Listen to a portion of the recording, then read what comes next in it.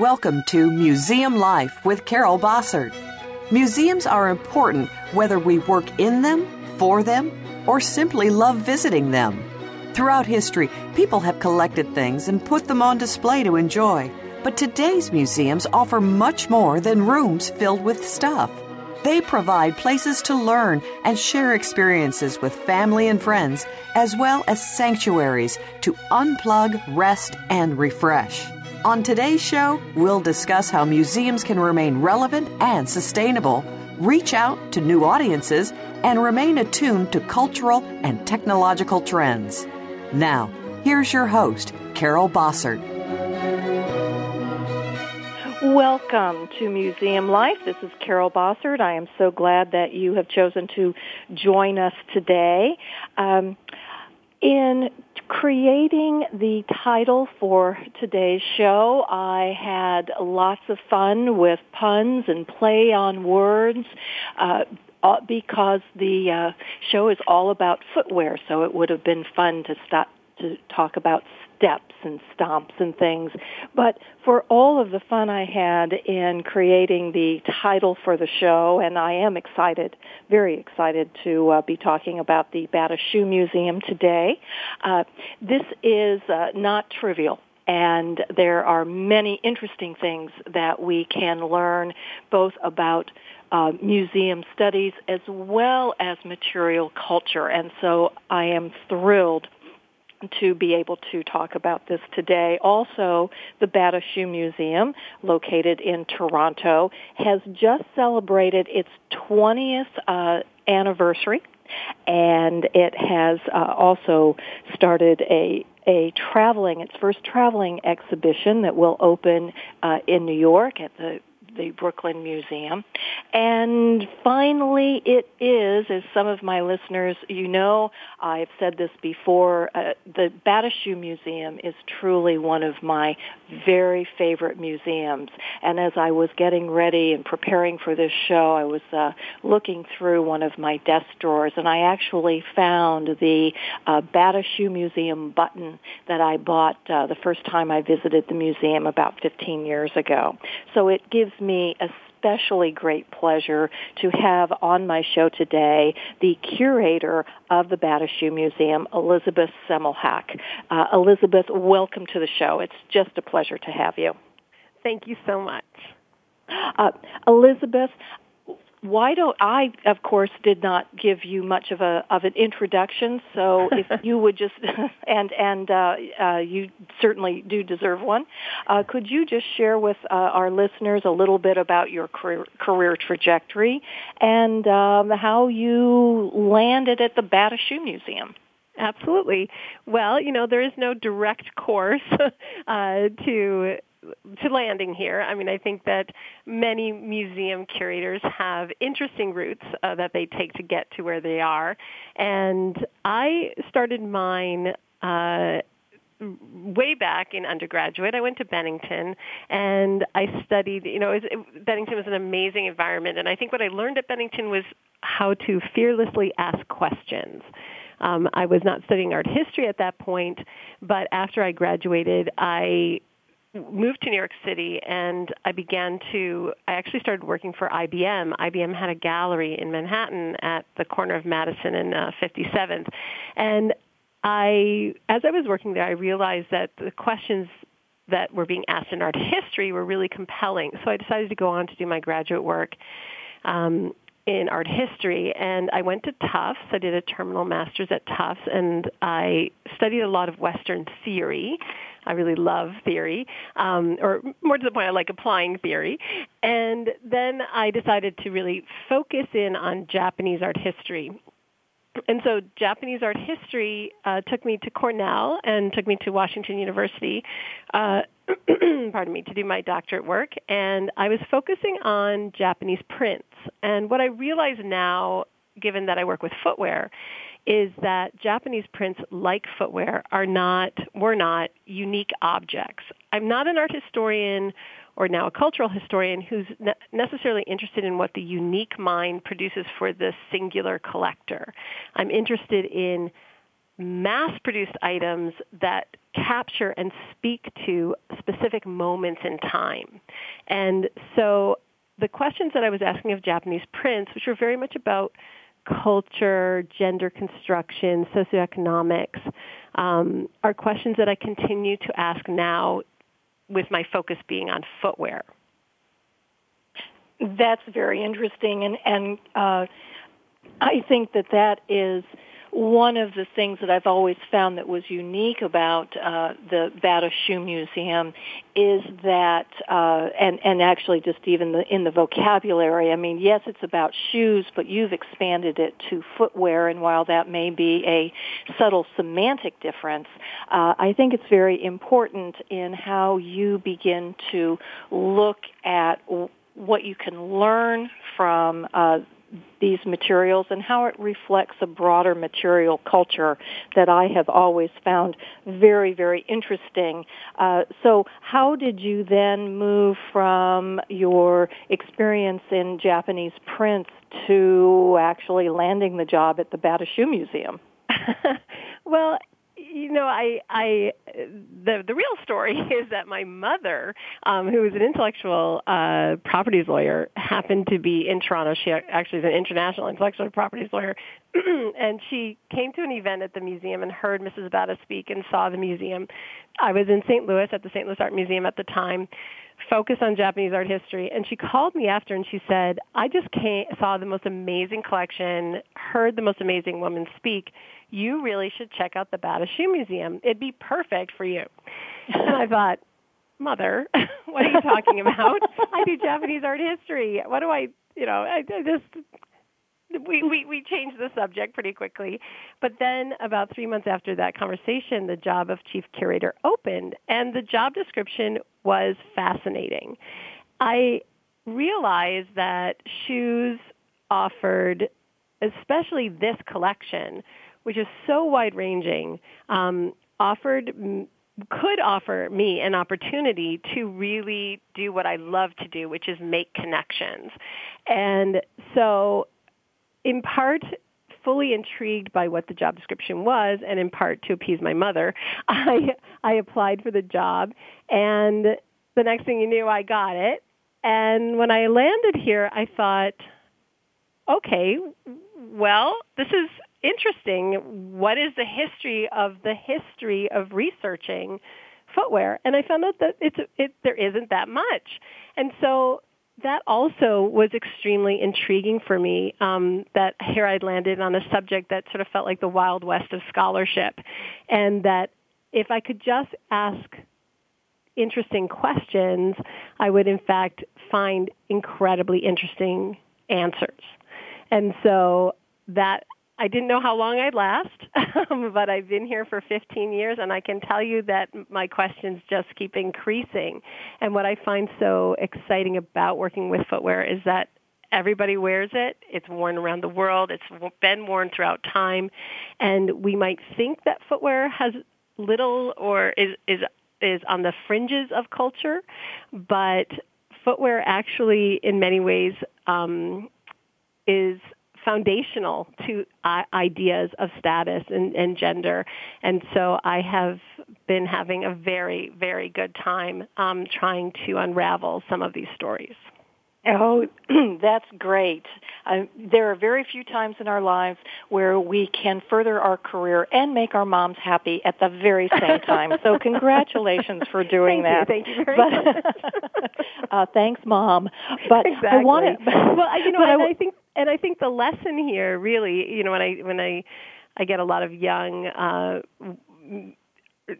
museum professionals or people who want to enter into the field, and I think that the lesson, if there is any lesson here, is to figure out what the core of what you're actually interested in is, and be flexible with how you're willing to get those needs met.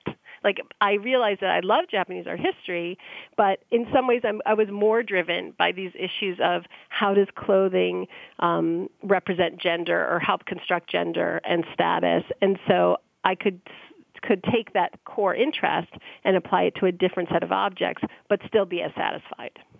That is a great piece of advice. I want to follow up then on something that you did say earlier, just to make sure that it doesn't get lost. Your mother heard a lecture by Mrs. Bata. So, is it true that the Bata Shoe Museum was founded on a collection of a single individual? Yes, it is an amazing collection. It was all collected by Mrs. Sonia Bata. Mrs. Bata married Mr. Bata, and the Bata Shoe Company is one of the largest shoe companies in the world. And so as a young woman, she wanted to be a part of the company, and she wanted to travel with her husband. They have and at that point had factories, manufacturing sites around the world. And so she made a very astute observation as she began to travel with her husband, which was that although people's feet are basically the same no matter where you go, what they put on their feet is incredibly different. And so there has to be a great deal of information embedded in those different types of footwear. So she began collecting examples, and I think pretty early on the collecting bug really captured her. And so she began to increase her collection, deepen her collection. We have the largest moccasin collection in the world. We have an incredible 18th century Western fashion collection. The oldest piece dates back 4,500 years to ancient Egypt. The most recent pair are some sneakers that have been donated by a designer in New York. And so we really have an incredible breadth, and each and every piece, all 13,000 artifacts, have been collected by Mrs. Bata. Wow. And and obviously Mrs. Bata is still alive. So this She is not, absolutely is. That seems very unique in the museum world, where there is a single donor who amassed a collection, and a donor who is still, I assume, actively collecting. She is, and I think that it is interesting because I think the collection itself is an artifact of one woman's collecting. And so that brings in sort of interesting ideas about this whole sort of feeling of the collection. She is an incredibly engaged and interested collector, and so for a curator to work with somebody who is both devoted to the subject matter and eager to collect is, I think, a dream come true. What particular insight? I agree with you. I think that would be such a rare experience. What insights have you gained by as a curator by being able to work with and talk with with the collector? Well, I think that she and I both share this, similar passion. And so I know that if I find an artifact that is amazing, that she will be as intrigued as I am, and we can talk about it. I think that it's wonderful working in such a small institution that really there's her to talk to. I mean, if we want to access some or acquire something or add something to the collection, also just having her own remembrances for how each and every piece got into the collection, I think is also incredible, particularly for primary research for historians of the future. And she is also so open-minded to footwear from around the world, so the collection itself is very, very varied, and I think that adds a great deal of interest. And then on top of it, I think some of the things that I've learned from her is that she's so good at seeing. She has an eye for quality, so we have sort of the luxury of having very beautiful examples, but she also can see very clearly the artifacts that she's looking at, and I think that she was absolutely the best teacher. Given that when I first arrived, footwear had not been my primary focus of study, I really learned from her to see details of construction, details of quality that I may have missed if I hadn't had such a great teacher. That does seem like an incredibly important learning experience, particularly as you said, once you tried to find out, there was very little academic base upon which to build. Are there any other shoe collections, shoe collection curators that you were able to talk with? There are other museum collections, absolutely, and there's some fantastic collections out there. And I do have colleagues, and Rosito Neno at the museum, the German Museum of Leather, and they also have an attendant shoe museum, is fantastic researcher. June Swan, she used to be at the Northampton Museum. I would consider to be the person who really paved the way for shoe history to be taken seriously. She's done incredible work researching with great detail the history of aspects of European footwear. English footwear is her specialty. And so I think that these individuals really do set an example and allow for a kind of collegiality, which is fantastic to have in the field. But I'm assuming that you don't yet have your own annual conference. No. No. I think we would just need a Copa table for that. Well, I can imagine how wonderful it is and how fulfilling it is to be on the feeling, well, as you said, the Wild West of academic research field, but to have these wonderful colleagues to share these insights, and I would suspect that as the museum grows in stature as it has, as well as now these traveling exhibitions, which we will talk about in a few minutes, is really going to expand, I would assume, interest in this very specialized but interesting field. Yeah, I feel that, when the museum first opened, I think people may have thought of it as a quirky concept. But given how respected the museum is now, and given how popular footwear exhibitions in other institutions are, I think that, not to pat ourselves on the back too much, but I think that we have helped to bring the scholarship related to footwear more to the fore and to have it be respected and move beyond seeming simply quirky. And I think you've done a very good job of that as well. And I recommend highly for everyone listening to the show. The Bata Shoe Museum is in Toronto. It is relatively easy to get to. Toronto, of course, is also a beautiful city. And so next time you're in Toronto, make sure that you see the museum. And even if you've seen it before, as I have, there are so many new and different things that they are continuing to display. And in fact, after we get back from the break, Elizabeth and I are going to talk about some of the ways that she has identified ideas for exhibitions, and also her own very specialized area of research in this field that I know you're going to find very interesting. But we're going to first take a brief break, and when we come back, more with Elizabeth Semmelhack at the Bata Shoe Museum. I am always very interested and pleased when listeners email or call, text, tell me, and talk to me on Twitter about what you like about the show and other guests that you would like to hear. And so please keep those communications coming. It really is gratifying to know that there are so many of you out there listening. And with that, we will be back in just a moment. This is Carol Bossert for Museum Life.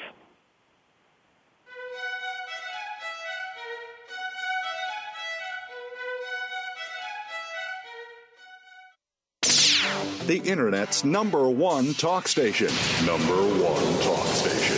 VoiceAmerica.com. The world we live in has become a crazy place. Poverty is at an all-time high in the wealthiest nation on earth. We keep calling on government to save us with new programs. And now, we have more people using food stamps than any time in our history. This problem continues to get worse. The answer to poverty is in our homes, churches, and communities, and through our children. Get the answers from The Mickey Ellison Show, Wednesdays at 8 a.m. Pacific Time, 11 a.m. Eastern on Voice America Variety. Are you ready for an anything goes hour-long foray into politics, pop culture, and societal tribulations? Then look no further than Between the Synapses with host Mark Tobin. Each show features nationally or internationally prominent guests discussing topics that go beyond the usual daily news, sometimes even way beyond. It's a weekly, fast-paced hour that you won't want to miss. Call in to join the party. Between the Synapses airs live every Thursday at 1 p.m. Eastern Time, 10 a.m. Pacific on Voice America Variety. Voice America presents a new kind of health awareness talk show, the Sharon Kleina Hour, Health, Environment, and the Power of Water. Show host Sharon Kleina interviews leading scientists to discover how each of us can become proactive in protecting our personal health environment in an increasingly unhealthy world. Every show offers new information that could save your life. The Sharon Kleina Hour is health from an environmental perspective, your ultimate source for a personal environmental lifestyle. Listen Mondays at 10 a.m. Pacific Time on the Voice America Variety Channel and Wednesdays at 12 noon Pacific Time on the Voice America Health and Wellness Channel. Stimulating talk. It gets those synapses in the brain firing really fast. All the time. The #1 Internet talk station where your opinion counts. VoiceAmerica.com.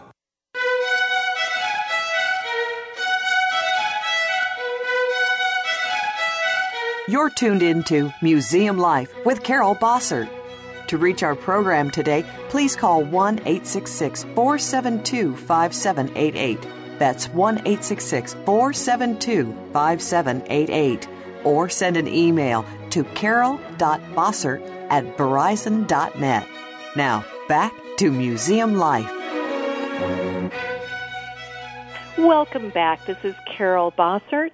You're listening to Museum Life, and today we are talking with Elizabeth Semmelhack, who is the curator of the Bata Shoe Museum in Toronto. And before break, Elizabeth and I were beginning to talk about how the collection came to be and some of the interesting academic research that has sparked her interest in shoes and footwear. And so Elizabeth, and in fact, when Elizabeth and I were just talking during the break, we realized that the first time I went up to the Bata Shoe Museum, I saw a fabulous temporary exhibition. I came back and told everybody about it, and it turned out that this was Elizabeth's very first exhibit that she had done when she got to the museum, and it was called The History of the High Heel. So, Elizabeth. And it was not it was a fascinating and very thoughtfully done exhibition. I learned a lot, which to me is the hallmark of a wonderful exhibition. And so, Elizabeth, have you continued to do research on high heels? Indeed, I have. And how that actually came about, because I didn't arrive at the museum determined to sort of figure out the history of the high heel. When I first was hired, the museum was working on an exhibition on Chinese foot binding. And obviously I'd done Asian art history. My focus was Japan, but I'd been very interested and had studied quite a bit of Chinese art history. So I felt very comfortable with the exhibition. And I was able to work with Dorothy Coe, who's at Columbia University. She did a fabulous job. And after the exhibition was up, there were lots of calls for tours through the exhibition, lectures on the topic. And so I eagerly did all these things. And I found that people's reactions to these very small shoes for adult women, the ideal size for a Han woman's foot in Imperial China was 3 to 3.5 inches. People couldn't stop asking questions. How was the foot so dramatically changed? How did they wear these shoes? How did they walk in them? On and on and on. And so these people's reactions were so interested in, so they couldn't, like I said, they couldn't contain their questions. And so I realized maybe halfway through the year that the exhibition was up that half the people who were asking me these questions would teeter away in high heels. And I thought, how come we can see shoes for bound feet, but in many ways, we were blind to the high heel. We see high heels and say, those are great-looking shoes, or you look hot, or that's, who designed them. But we weren't asking at that point, why? Where did even the idea for putting something so high at the back of our heel, where did that come from? It's so illogical. It doesn't help with mobility. I mean, it really helped me question this idea that shoes seem to have a very basic job to do, protect our feet and help us walk, and high heels were flying in the face of that so profoundly. And then even more to the point, my question was, why do only half of us wear them? So I decided that I needed to figure out who or where had the high heel originated, how did it enter Western fashion, and why is it that only women today wear them? And so those questions themselves are actually quite, you can expand quite a bit on them. And so Heights of Fashion was my first stab at looking at this very long and very complex history. And so when did the high heel make its appearance on the fashion scene and on the feet of women? Well, it actually is as my research shows, it dates way, way back in Western Asia. And the earliest piece that I've seen is a 10th century bowl, Persian bowl, that's held at the Museum of Fine Arts, Boston. And it shows a rider wearing heeled footwear and using the stirrup. And that is really that piece depicts sort of the reason why the heel was invented. The heel seems to have been invented in Western Asia to secure the foot of the rider in the stirrup.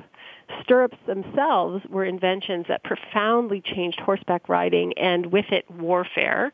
And so the heel, I argue, was an additional tool that allowed the rider to hook his foot into the stirrup and stand up in the stirrup and shoot his weapon, his bow and arrow typically. And so the heel actually was a tool related to equestrianism and warfare, and it was worn by men. My next question after I sort of figured that out was, how did the high heel enter into Western dress? And one of the things that's interesting about the history of fashion and about the history of European fashion is that Europeans traditionally looked to the East for luxury goods. The Silk Road is a perfect example of that. And Europeans have been borrowing aspects of Near Eastern dress or Western Asian dress for centuries.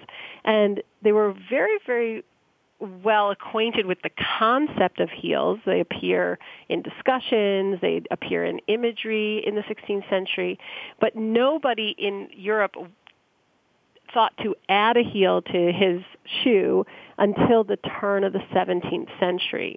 And what I did was, because I'm very interested, I never feel that fashion is tangential to culture. I feel like it's a pillar of our political and economic structures.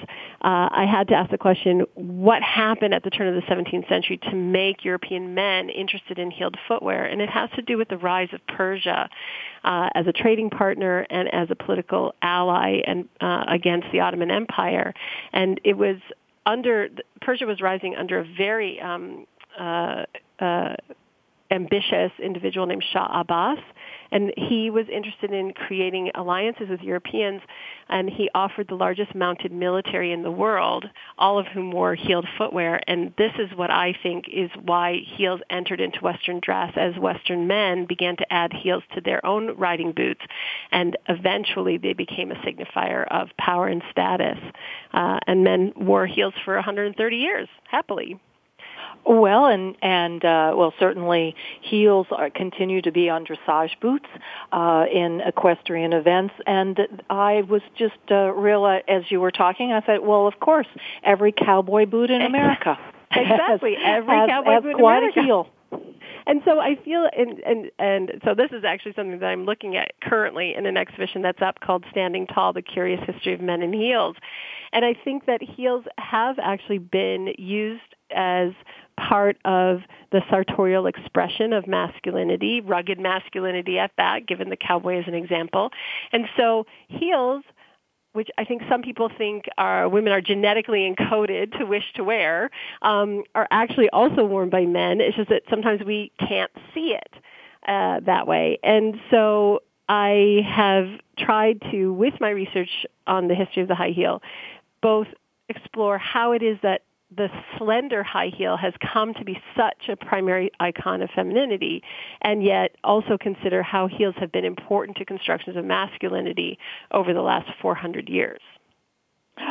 So that's part of an exhibition that is currently at the Bata Shoe Museum? It is. It's sort of Heights of Fashion Part 2. That's great. I've often wondered, and perhaps you've been looking at this as well, is that their heels of various shapes and sizes and heights make distinctive sounds. Absolutely. I think that, in fact, one of the things that's so interesting, and another question I had was that if men were the first to wear heels in Western dress, how is it that women came to wear heels as well? And so I looked into women's fashion around the turn of the 17th century, and there was a craze at that time in women's dress to quote-unquote borrow from their boyfriend's wardrobes. It's something that we see fashion do quite a bit, women's fashion do over and over again. And so there was this moment where mannish women, as they were called, began to wear rakish hats with plumes after masculine fashion. They even smoked tobacco pipes. Tobacco was just making its way into European fashion. And there are texts that criticize women for wearing boots and spurs, and they were in fact adding heels to their footwear in the effort to masculinize their attire. And one of the most masculine forms of heeled footwear had to do with sound. One of the advantages of wearing the heel when you're horseback riding is that, as I said, it helps keep your foot in the stirrup. But as we all know, heels off the horse are highly impractical. And so in a pre-pavement world, heels were sinking in the mud left and right. And so men began to slip their heeled footwear into a second form of shoe, kind of like a slipper. And then they would walk around with these two forms of footwear on and make a slapping sound. It was called, and so then shoemakers began to combine these two forms of footwear, and they were called slap soles. And I think that the reason why these are so popular with men is for that oral communication of, I'm wearing the latest device, the latest fashion, the latest thing. And so when women began to go to their shoemakers and they tried to get the most masculine type of heeled footwear, they asked for slap soles as well.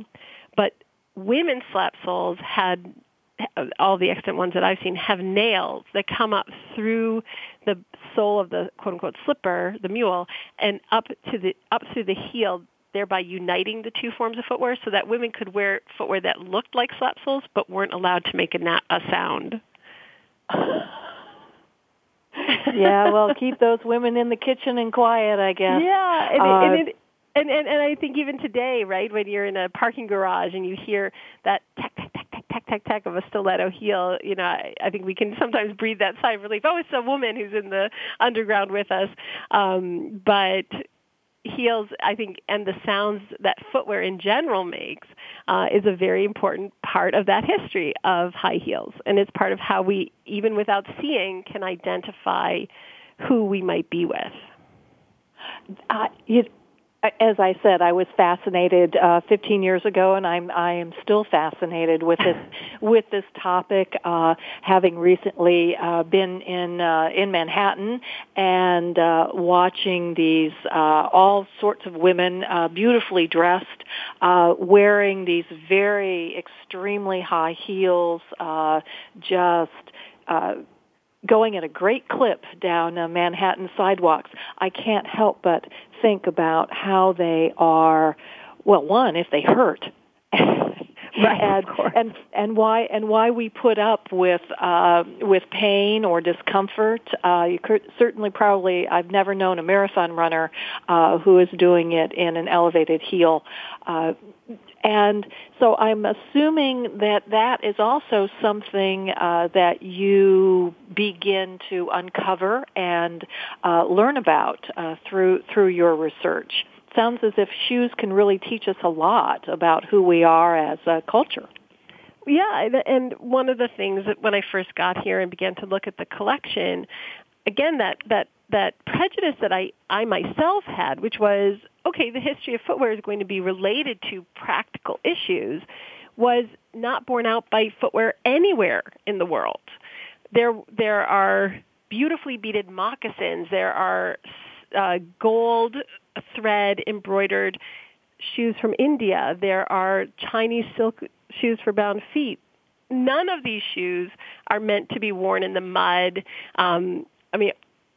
So often discomfort and luxury materials are used in fashion to express to the world what it is you don't have to do, what you have the luxury of not doing. And so high heels are part of that history as well, which is that you if you're wearing a beautiful pair of $1,000 shoes, you're clearly not farming that day or doing manual labor. And so fashion is very important, even if it's uncomfortable and impractical. Its practicality is in communicating social standing and social constructs more so than being practical for physical mobility. It might be helping you with social mobility more so than physical mobility. And I think it's interesting that you can find footwear that expresses that so clearly.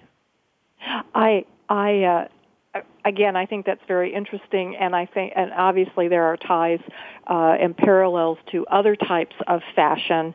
In women's fashion, we think of corsets and bustles and things that you wouldn't wear if you were having to scrub floors.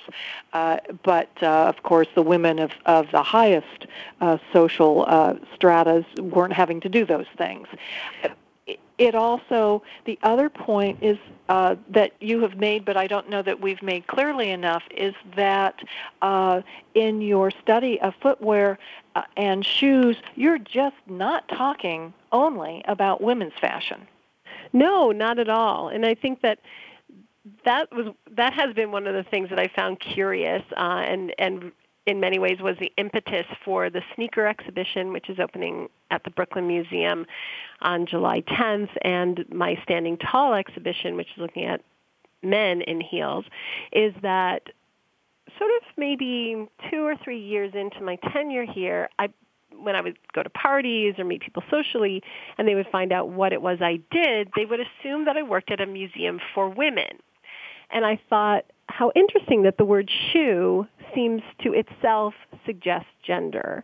When we don't live in a society in which women are clothed and shod and men are naked and barefoot, that's not how we construct gender. We construct gender through different types of clothing for women and shoes and different types of clothing and footwear for men.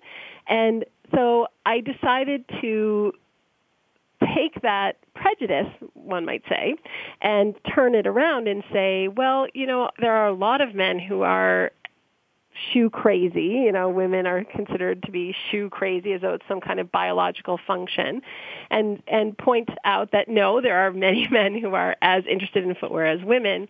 And more to the point, too, men in most societies are also shod. And so footwear for them is as central to constructions of gender as it is for women. And so why don't we look at the types of shoes that are worn for men? And in fact, our collection itself is, I think, very evenly split between footwear created for women and footwear created for men.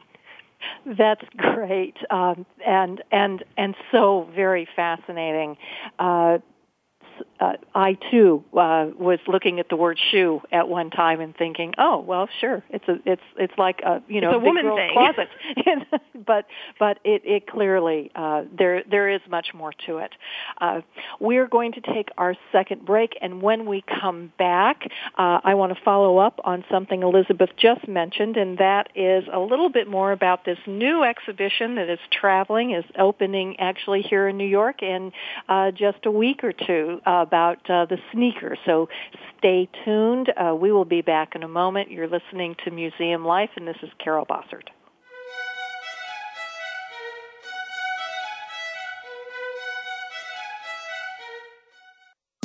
Streaming live. The leader in Internet talk radio. VoiceAmerica.com.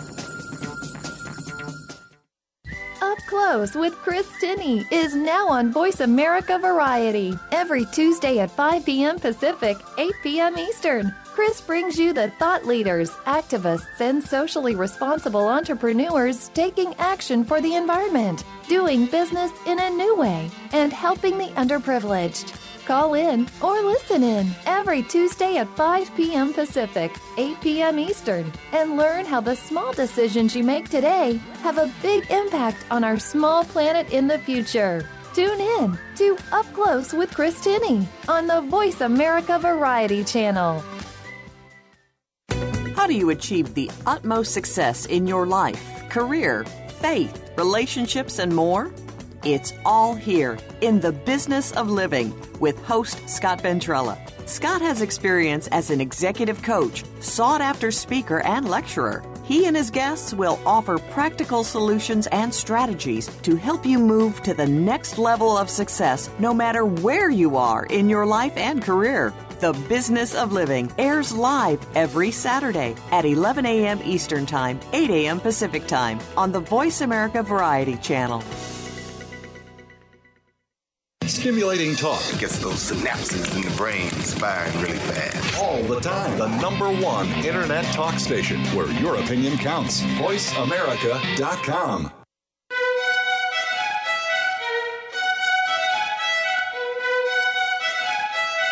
You're tuned into Museum Life with Carol Bossert.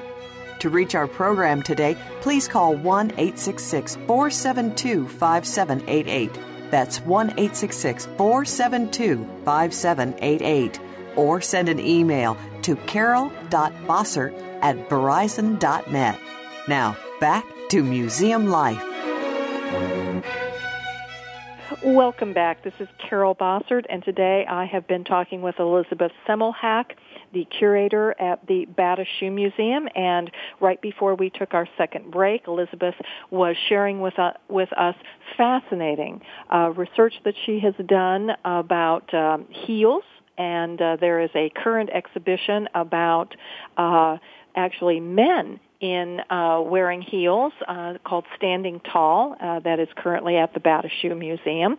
And Elizabeth, you had mentioned briefly, and only so I'd like to talk a little bit more about an exhibition that is now traveling and that will open here in New York at the Brooklyn Museum in July called, well, I know it's about sneakers. What is the actual title? The title at Brooklyn is The Rise of Sneaker Culture. And so could you share a little bit about how you landed on this topic and then what the exhibit's about? Yeah, absolutely. And it is related to sort of what we were talking about before. The actual impetus was a graduate student had come to ask me some questions. He was working on a brand of sneakers called Visvim sneakers that have a lot of moccasin-like influence. And so I took him down into the storage. We were looking at some moccasins. And after, he said, "Now can I see your sneaker collection?" And I had to tell him that sneakers had not been a focus of our collecting. And he said, "Well, you have to change that." And he was right. I mean, sneaker culture and sneakers are such an important part of men's fashion today, increasingly women's fashion, and sneakers have been really important to different types of masculinity since the sneaker was introduced, that I took that challenge and decided to do a sneaker exhibition. And so as I did with Heights of Fashion, I wanted to not simply talk about sneakers and their currency today, but to ask my favorite question, which is, why the sneaker at all? And so the exhibition actually goes all the way back to vulcanized rubber in the 1830s and talks about who sneakers were first made for. And in fact, they were made first for the privileged. Those who had the time to play wanted to be able to wear clothing that expressed that they had this leisure time. And rubber, which is the sap of a tree, was itself very expensive in the middle of the 19th century. And so sneakers started out as signifiers of status and privilege. And I wanted to chart the history of the sneaker and find out how was it that it came to be democratized. It turns out that it came to be democratized during the interwar period between World War I and World War II when, and this is my theory, that when all of the devastation wrought by World War I made people around the world very concerned that their populations were not fit enough in case a second war broke out. And so this is when physical education is really promoted in schools and when ideas of racial superiority become very complicated and menacing. And you see in countries, especially in Germany and in other in the fascist countries, where they're expecting all of their citizens to get outside and exercise, and they do these huge exercise demonstrations with thousands of people, all of whom are wearing sneakers. So the sneaker is actually democratized during this moment of political concerning political ideology around race. And then after World War II, with the baby boom, sneakers are cheap and available at that point, and they become associated with youth and childhood and are reinstated as objects of privilege with the me generation and the introduction of very high-end running shoes like Nike's famous waffle trainer. And pretty soon then those shoes that are being worn for marathons and elite runners find themselves on the feet of people at Studio 54, and they become reintroduced as an item of fashion. And of course, we know the sneaker, particularly the basketball shoe, has been so central to urban fashion. And now, today, I argue that the sneaker and its bright, bright colors is the most Baroque form of footwear, or the most Baroque item of dress that men are willing to wear today. And so I find this long history quite interesting, and I find that sneakers are allowing men to express greater individuality through dress and is starting to break down that uniform of authority, the business suit, and allowing different forms of masculine success to make their way visually into our culture. That is fascinating, and I had never thought about it in terms of personal expression. Yeah, and I think that dress. I mean, ultimately, I have some issues with even the idea that we have agency related to what we put on our bodies, but that's a different show. I think that women have historically, or at least for a long time, had the obligation as well as the privilege of expressing individuality through dress. We know that, God forbid, any one of us show up at a party wearing the same thing. Men, however, have had the privilege and the restriction of dressing all the same. And so there's some value to having a uniform of authority, the three-piece suit or the suit. But at the same time, if you want to differentiate yourself from the crowd, there wasn't much wiggle room for men beyond maybe the color of their tie. So sneakers are allowing men to express really quite nuanced social identities.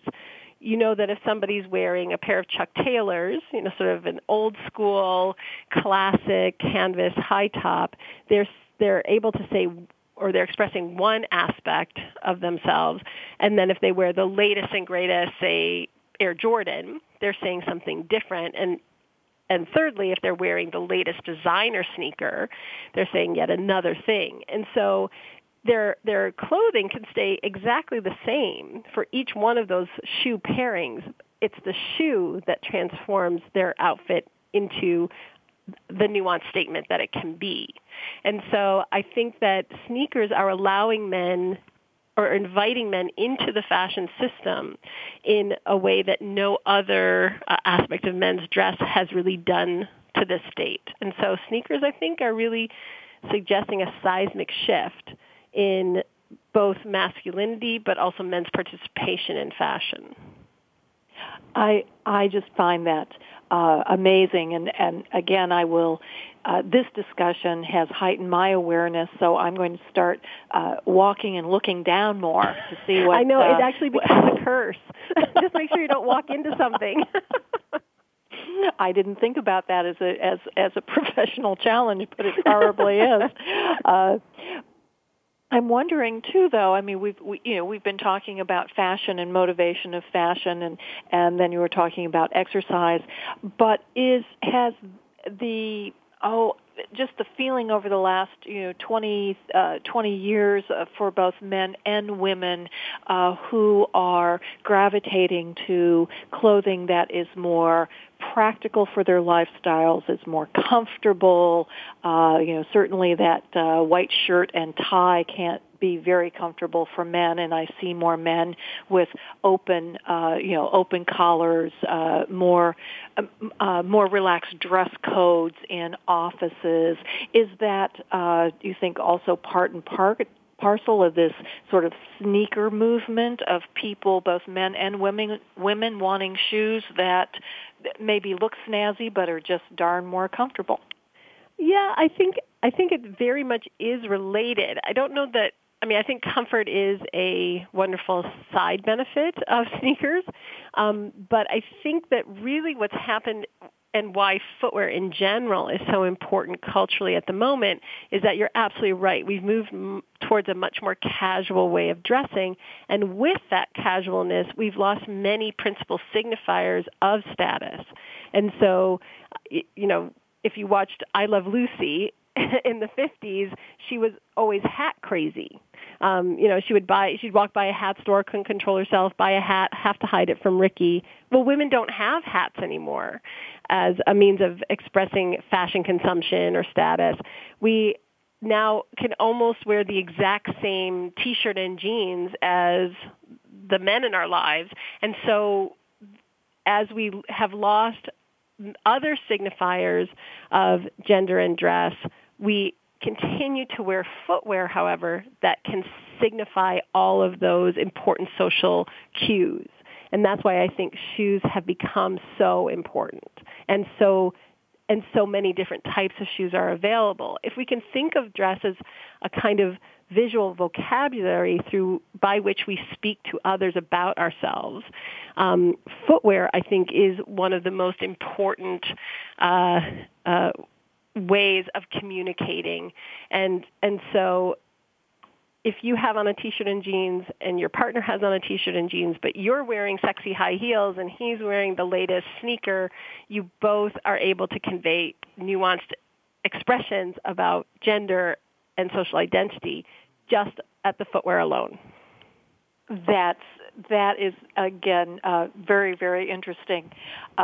I suppose, though, that we all come to a point in our lives where we will seek comfort over fashion, but maybe that doesn't have anything to do with material culture as much as it does with just simple aging.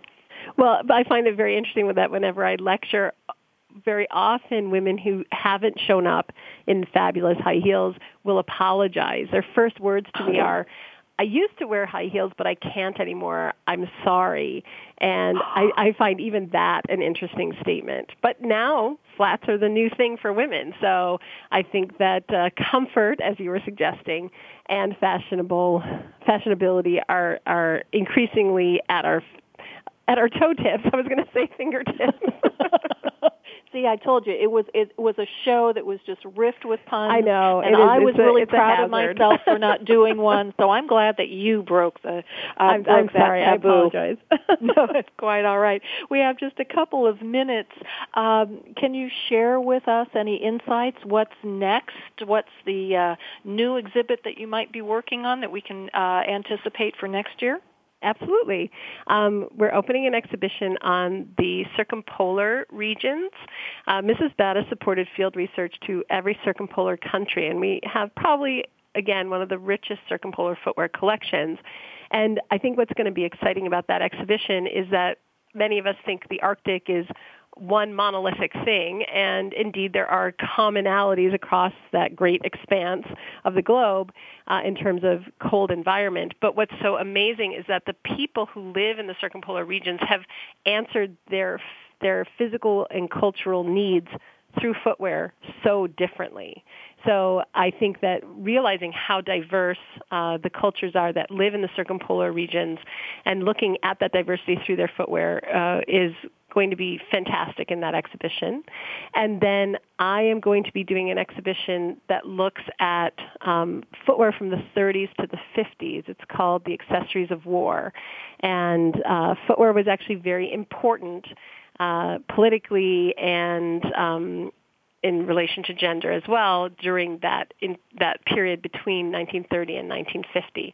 And some of the most inventive footwear in women's fashion was created at that time. So those are the two upcoming exhibitions. Well, fabulous. I can't wait, and I am certainly going to plan another trip up to Toronto. Certainly in the spring or the summer. Don't get me wrong. Yes, but I don't blame you. I'm quite a snow pansy anymore, having spent most of my adult life here in the Mid-Atlantic region.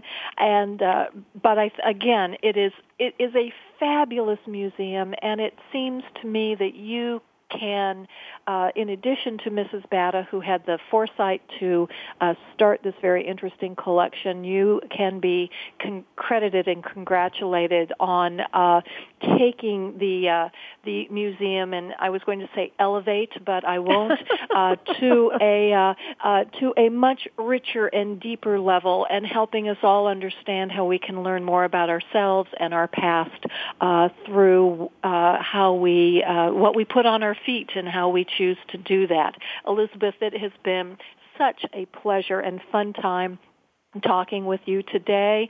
I'm going to also make sure that I get to see the sneaker exhibit that is opening, you said July 10th at the Brooklyn Museum, and then is going to go on to the Toledo Museum of Art. So I am sure that people can find out more about that traveling exhibition as well. It has been just a pleasure. Thank you so much for being on the show today. Thank you. The pleasure is mine. And we will be back next week with another edition of Museum Life. Again, please feel free to send me a tweet or an email at carol.bossert@verizon.net. I'm always interested in hearing from you and what you think about the show. So until next week, thank you for listening. This is Carol Bossert for Museum Life.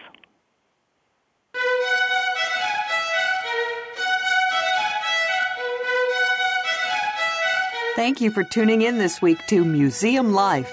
Please join your host, Carol Bossert, again next Friday at 10 a.m. Eastern Time, 7 a.m. Pacific Time on the Voice America Variety Channel. What museum issue is on your mind? Tell Carol at carol.bossert@verizon.net.